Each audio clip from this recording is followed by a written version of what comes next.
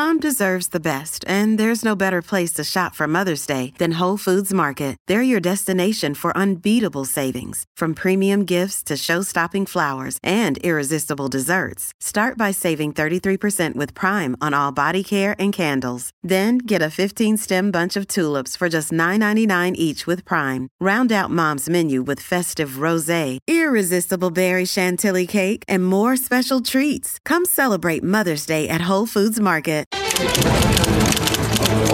Bulletin.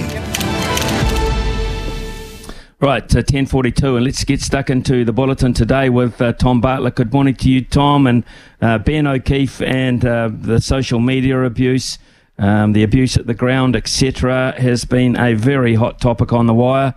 What are your views on this? Yeah, morning, Smithy. Look, obviously it's a real disappointing situation from my perspective that we're still in the situation where there's no referees have been copping heat for forever and will continue to because of the nature of what they do. But some of the stuff that we've seen that Ben O'Keefe has revealed in terms of the abuse he's copped, really disappointing and vile and completely unacceptable, obviously, Smithy. So from a purely a sporting point of view, I'm sure there was some frustration with some fans about some decisions. There's certainly a few contentious calls if there are in any major final, but that kind of some of that sort of stuff was just disgraceful. So I feel for Ben O'Keefe. I feel for the officials. I think it's a thankless task at times, hard enough to do. At that level with so much at stake, obviously, a lot of emotion comes into it. But I'd like to think we could have robust discussions about officials without getting into that kind of that mud. But it feels for some that's not the case. But I admire and support Ben and what he's said in terms of publicly his response to that. He's a top quality referee, and you can tell Smithy by the fact he regularly officiates at the highest level. This is not someone who is not up to the task. He's more than capable. So, pretty disappointing, but good on him for speaking out. And I hope that we'll hear, as time goes on, more support for people like Ben, because he certainly deserves it.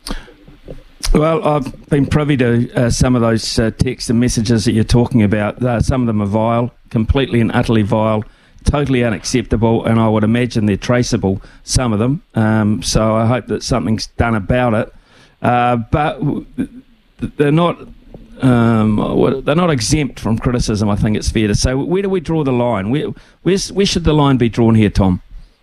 Well, I think, there's no question we can have a discussion and people can have an opinion on various bits. It's just, I suppose the line is where it becomes, personal. Now, questioning decisions by a referee, and I think Ben would, I'm sure if he was on the call, would say, look, I'm used to that and I'm used to being scrutinised. And when I say that, what I mean, Smithy, is let's talk about some of the decisions he's made. Was he right to send Sam Cane to the sin bin at the end? Was he right to only yellow card Anton Leonard-Brown? Was he right with some of these other decisions? And those things are all up for the debate, and I don't think there's any question that we can have those discussions. But it's just when it seeps into this, as you say, this, and rightly, this vile kind of personal attacks and talking about all sorts of things that just is not acceptable. And this is sport. It's not life and death. We're not dealing with open heart surgery here. We're dealing with a sports result. We need some perspective. And I think I would be disappointed, Smithy, if one day we couldn't discuss the officials from the performance point of view. Like, did they miss a forward pass? Yes, they did. Was the yellow card right, wrong? Let's debate that. But it's just when we get this sort of faceless, senseless kind of stuff online, it just makes me sick. And it brings up another point, actually, because normally speaking, and it's very, very hard to get a cricket umpire in the two fields I worked in, or a rugby referee or a rugby official to actually come on to a show as such, or be interviewed after a match to try and justify or back up what they've done on the field of play. So therefore, they're basically a dartboard. Because they're undefended as such. And whether the rugby referees body or the Cricket Umpires Association have to work their way through a system whereby that is not the case. I'm not quite sure here, because it just seems to be they're there for the taking, and when it gets excessive, we find out more about it. I mean, this is very large scale. Every weekend there would be referees subject to this. Yeah, I think you're right. And I mean, it's funny, we've talked about it, and obviously in my role in sports news, you talk a lot about access to officials and whether or not we can hear from them or hear from their bosses and open it up. I mean, I really enjoy, Smithy, the way the NRL puts out Graham Annesley, the referee's boss or the official's boss, or the operations guy at the NRL every Monday to discuss the contentious issues, because at least you do get a little bit of a sense. There is a little bit of a accountability, if you like, for what goes on, because look, we all get frustrated. And I know that the Warriors, it's been well publicised, hasn't it, this year, talking about some of the decisions that have or haven't gone against them. I mean, funnily enough, it hasn't made a lot of difference to their general situation because they're sitting pretty nicely at the moment. But the point is, there was a point that we were discussing officials, and at least we've got a chance to hear and some justification or some defence from these guys, and they were pretty tough when it became personal. But also, Graham Annesley's shown himself to be quite happy to discuss those contentious issues. So maybe there's a middle ground there somewhere, and that is something to look at, because it would be good to see them sort of front and explain some of these things sometimes. Absolutely, Tom, you did right. It just reminded me, actually, it was only, a month ago we were talking about this refereeing performance with the Warriors, and very noted, of course, businessman basically accusing them of cheating and having a regime against the Warriors when it mattered. So, and Annesley came out there. Right, let's change the subject, but stay on the Warriors, shall we? Hey, it's a sellout. Go Media Stadium, Mount Smart for the Bunnies. It's a sellout, mate. Officially from Cameron George. How good? What? Yeah, amazing, isn't it?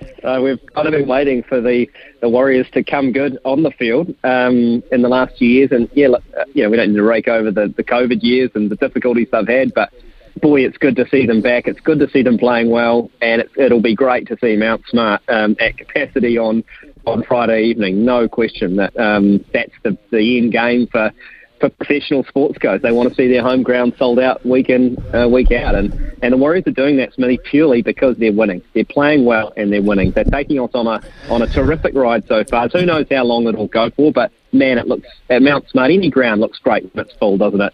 And that one, it's an intimate venue. It's not the biggest stadium in Auckland, and I think that's not a bad thing at this stage, because you wouldn't want to put them in a big one and find that it wasn't create that atmosphere. You want to put South Sydney under all sorts on Friday night, and you want the crowd to be part of that. So I can't wait, Smithy. I'm right on board the Warriors this year, and I'm very excited about seeing what happens on Friday night at Mount Smart in front of that full crowd.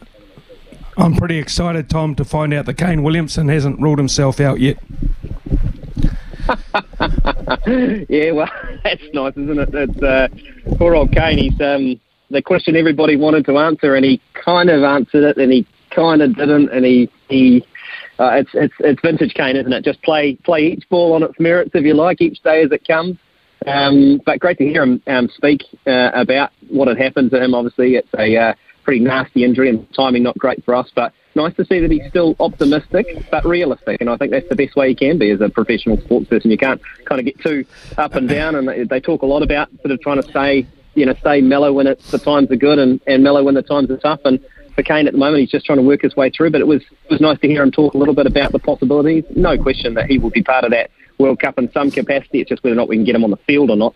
That's the question, but still there. There's still hope, Smithy. There's still hope, you're right. Excuse me. Ryan Reynolds, boy, these guys make an impact on world sport. Wrexham and now Formula One. Yeah, unbelievable, this story, isn't it? Although it's a slight step up, isn't it, going from having an interest in a low-tier football club in England to getting your fingers and toes into the murky world of Formula One. So, a little bit of water to go under the bridge. I'm interested to see how this plays out. Obviously, having the stake in the Alpine team in Formula One, which haven't been I wouldn't call them the overachievers of the Formula One circuit, but look, Ryan Reynolds, these guys obviously have done wonders at Wrexham with the resources they've had, and it'll just be interesting to see how they go about this and how much influence or how much involvement they do have. I mean, it's obviously pretty early doors in terms of the details around what exactly they're doing, but they've decided that they want to have a little look, and good on them. They certainly showed the power of their profile and the ability to attract other sponsors to Wrexham, and it'll be interesting to see whether they can do the same thing in Formula One. Absolutely. Have you been following the banter, the Ashes banter? We were talking about it before with Ollie Robinson getting involved with Matthew Hayden, getting involved with Ricky Ponting. How have you read that as a player taking on former players who are high profile in the media now? Yeah, I'm not sure he's picking a fight with anyone he can win, Ollie Robinson, at the moment. I think the best way to silence the Aussies is to silence them on the field. I don't think you're going to win too many verbal battles if you're England at this point and you're 1-0 down in the series. It was an interesting tactic to start talking about 3 number 11s and all sorts of stuff as he did during that first test at Edgbaston, wasn't it? But and now all of a sudden he's kind of just ignited this the talking Aussies, if you like, and they love a chat. They'll feel pretty confident that their team, of course, the recently crowned World Test champions, 1-0 up in the Ashes series. They played and beat England at Bazball on the first test. I think you've just got to be a little careful if you're England. I'd prefer them just to sort of head down, kind of bum up and get on with the job at the moment. I know that there's talk of entertainment and stuff, but ultimately they want to win the Ashes, don't they? And I think picking a fight with a couple of former players isn't necessarily the smartest thing that some of those guys could do. Tom Bartlett, thanks very much for being our man on the Bulletin this morning. Enjoyed those comments across the day. Tom, look forward to talking to you next time. Have a terrific day. Same to you, Smithy. Thanks, mate.